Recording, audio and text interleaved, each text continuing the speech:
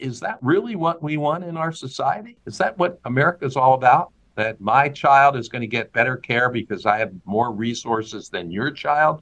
That's not a country that we're anticipating or comfortable with. 911, what's your emergency? America's healthcare system is broken and people are dying. Welcome to Code WACK, where we shine a light on America's callous healthcare system, how it hurts us, and what we can do about it. I'm your host, Brenda Gazar.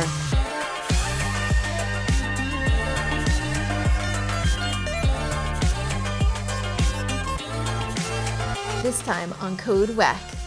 How is it that treating COPD, a respiratory disease, can cost someone $7,000 in the Bronx, New York, but nearly $100,000 just 30 miles away in New Jersey? How has the state of Maryland kept its hospital costs in check? And how might other states do the same? To find out, we spoke with Richard Master, CEO of MCS Industries, Inc., founder of Business Leaders for Healthcare Transformation, and executive director of his latest documentary, American Hospitals. He's joined by Wendell Potter, a former health insurance company executive turned whistleblower, the New York Times bestselling author of Deadly Spin, and an associate producer of the film.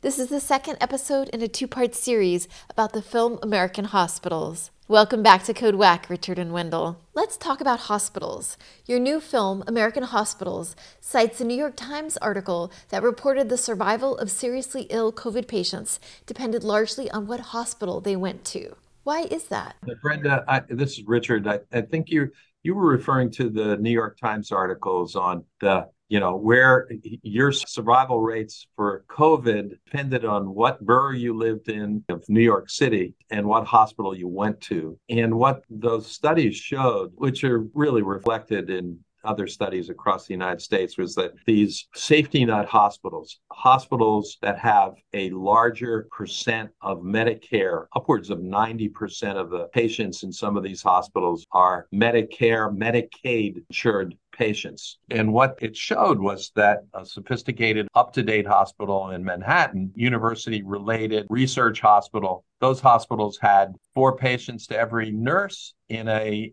hospital in Brooklyn, in a disadvantaged neighborhood, it could be 8, 9 to 1. They had less access to technology, which we were seeing, in our media. They had less access to the new advances in medications that university hospitals had.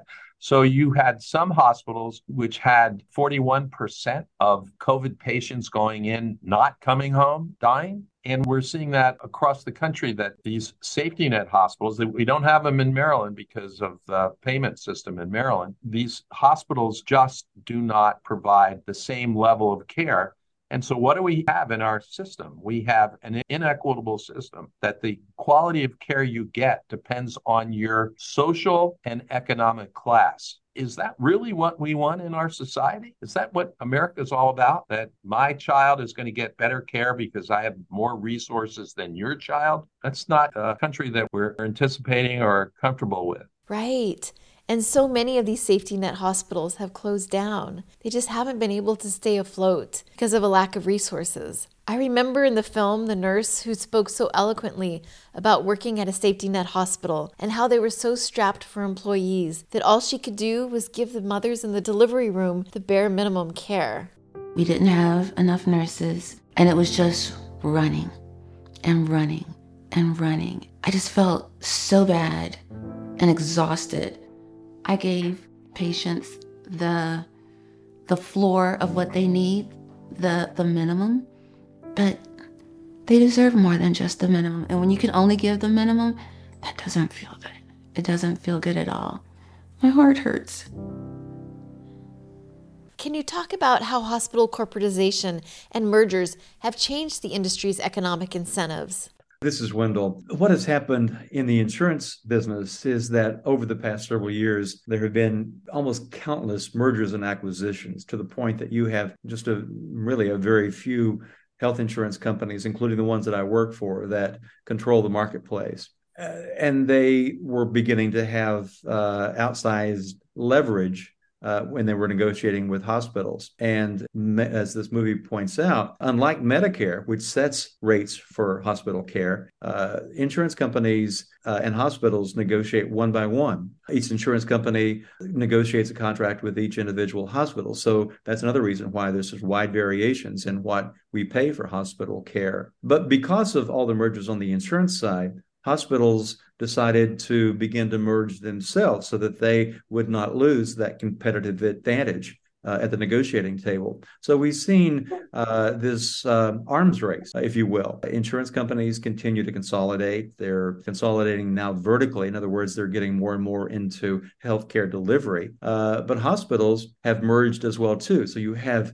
these huge mega systems in many states, many markets, as there usually are just one or two enormous hospital systems. And also, as the movie points out, there has been no evidence. In fact, there has been evidence to the contrary that these mergers do not bring the cost of care down. They result in higher prices. So that's a fact and a feature of U.S. healthcare. And one more reason why we have out of control healthcare costs, and in particular, out of control hospital costs. Right. I was also surprised to hear from the film that hospital mergers led to hospital price increases of 41% from 2007 to 2014. That's shocking. Yeah, this is Wendell. Yes, it is shocking. When these companies propose to merge, and they have to get, in most cases, regulatory approval, they make the case that those mergers will bring down the cost of care. It is not true. And there's empirical evidence, as we point out in the movie, that's just the opposite. And yes, 41% over a recent time frame of cost increases, price increases from these systems that have merged. This question is for either Richard or Wendell. How do high hospital expenses affect the cost of health insurance? Well, it's more than a one-to-one relationship. As hospital prices go up, let's say 6% a year on average, 5.5% to 6% a year, that translates into increases in health insurance premiums by a similar amount or more, because the insurance companies have to tack on a profit percentage. And there's, of course, administrative complexity related to these increases. So we expect that. So this is a perverse incentive because, insurance companies are supposed to be negotiating on our behalf for better pricing, but they make a percentage of the overall premium. So they're incentivized to raise prices. They want premiums to go up. It's a built-in revenue enhancer. I wish we could have that at MCS Industries, but we can't, and we don't expect it. So this is why hospitals and insurance companies sometimes are on the both sides of the bargaining table, but really when it comes to challenges like the challenges that we're making or the public is making or the government is making, they're really in the same camp. Wow, that's so interesting. You've been on the company side, Wendell. What kind of job do you think insurance companies do when it comes to negotiating the costs of covered care? Insurance companies are not honest brokers here. They're not really negotiating in good faith. They will say they are, and what you see is that insurance companies and hospitals point the finger of blame at each other. But behind the scenes, they work together to finance front groups and lobby together to protect the status quo because it is profitable for both of them. It's a game that works for them and against the rest of us. So don't believe an insurance company. Don't believe really a hospital executive that points a finger blame somewhere else. They're all culpable. And they're in this together because as hospital prices go up, as Richard just noted, the insurance companies just tack on some additional amount for the next when premiums are up for renewal. It's in the industry referred to as medical trend. They base their premiums next year on what the bean counters see as where healthcare prices are going, what inflation is, and they set their premiums based on that.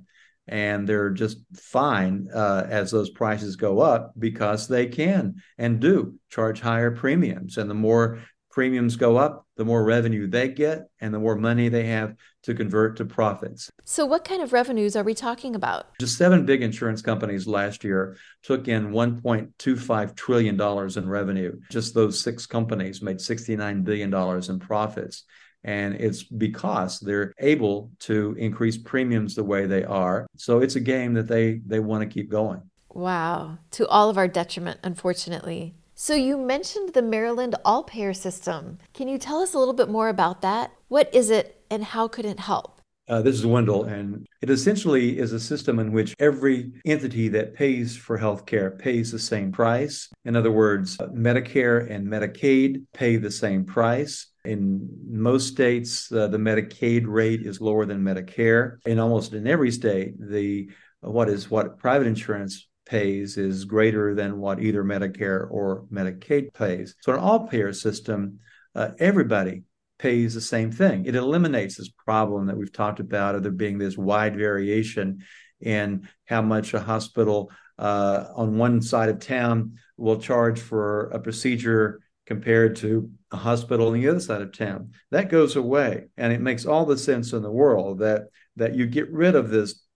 negotiation, this individual negotiation that is so much a part of how health insurance companies, private insurance companies, and hospitals strike a deal. And that eliminates that, and it makes sure, and that brings the total cost of care down. And it is also a relief for people who have private insurance because they're not paying this extra amount that that is common in other states.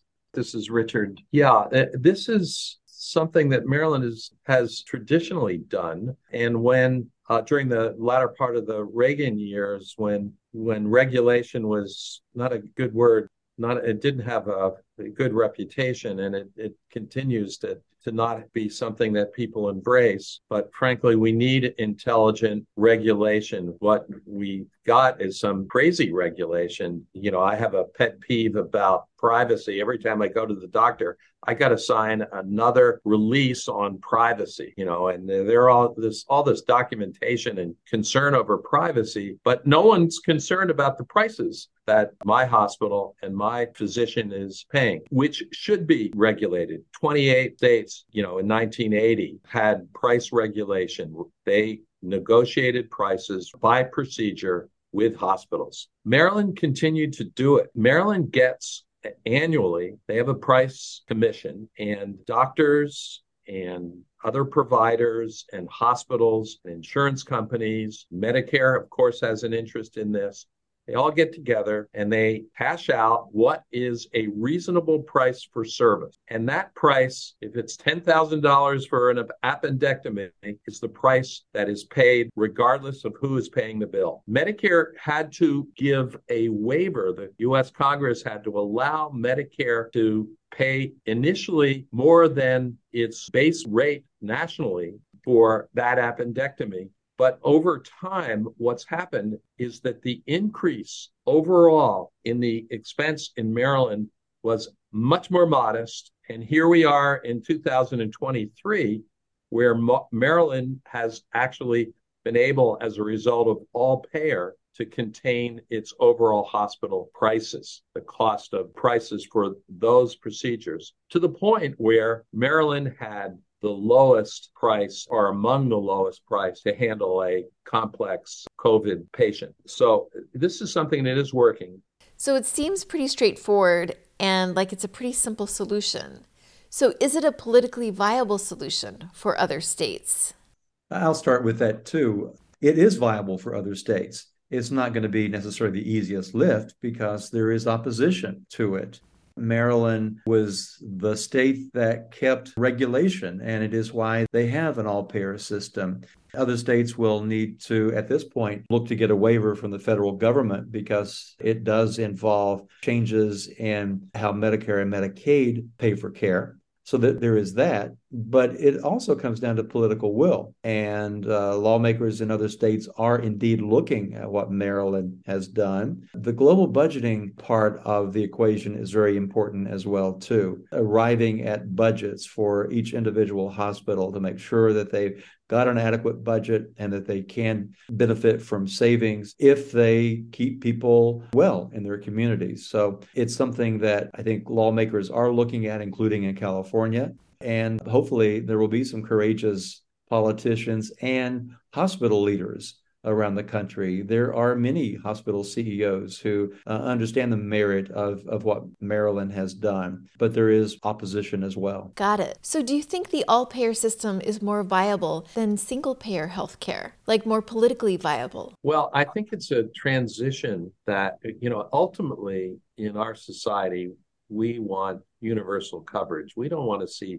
10 or 15%. What I've just read in my New York Times, I just read that there are 90 million people who are insured through Medicaid, okay? And during COVID, the government ceased to apply the income standards for Medicaid recipients, all right? And now that we're past the extreme COVID crisis, the government is now reinstituting income tests for who's eligible for Medicaid. The estimates are that 15 million people will be thrown off of Medicaid. And, some of them may go into these Obamacare insurance situations and get subsidized commercial insurance, which that's another really questionable practice. But ultimately, we need universal coverage and we need a simplified way of paying bills in the United States, healthcare bills in the United States. Employers are willing to pay their share, certainly, and taxpayers are willing to pay a reasonable amount for this. But, the administrative complexity of our system eats up upwards of 25% of the overall healthcare bill in the United States. Yes, we're talking about global budgeting and we're talking about the employers having a fiduciary responsibility to get the best price now that there's more transparency in pricing. We're talking about all these things, but ultimately we've got to have a simplified payment system in this country. That's the only way. And this is what I'm going to add, that I don't predict what would be easier to achieve, a single-payer healthcare system or a system like Maryland has. But I would say that what Maryland has done is an important component, and single-payer bills do and should include doing what Maryland has done. It's essential. You've got to get costs under control. It can be considered a stepping stone, but it is absolutely an important provision of single-payer bills. Thank you, Richard Master and Wendell Potter. To find out where you can watch the new film, American Hospitals, go to fixithhealthcare.com/events. Do you have a personal story you'd like to share about our WACK healthcare system? Contact us through our website at heal-ca.org. Find more Code WACK episodes on progressivevoices.com and on Nurse Talk Media. And make sure to subscribe to Code WACK wherever you find your podcasts. This podcast is powered by Heal California, uplifting the voices of those fighting for healthcare reform around the country. I'm Brenda Gazar.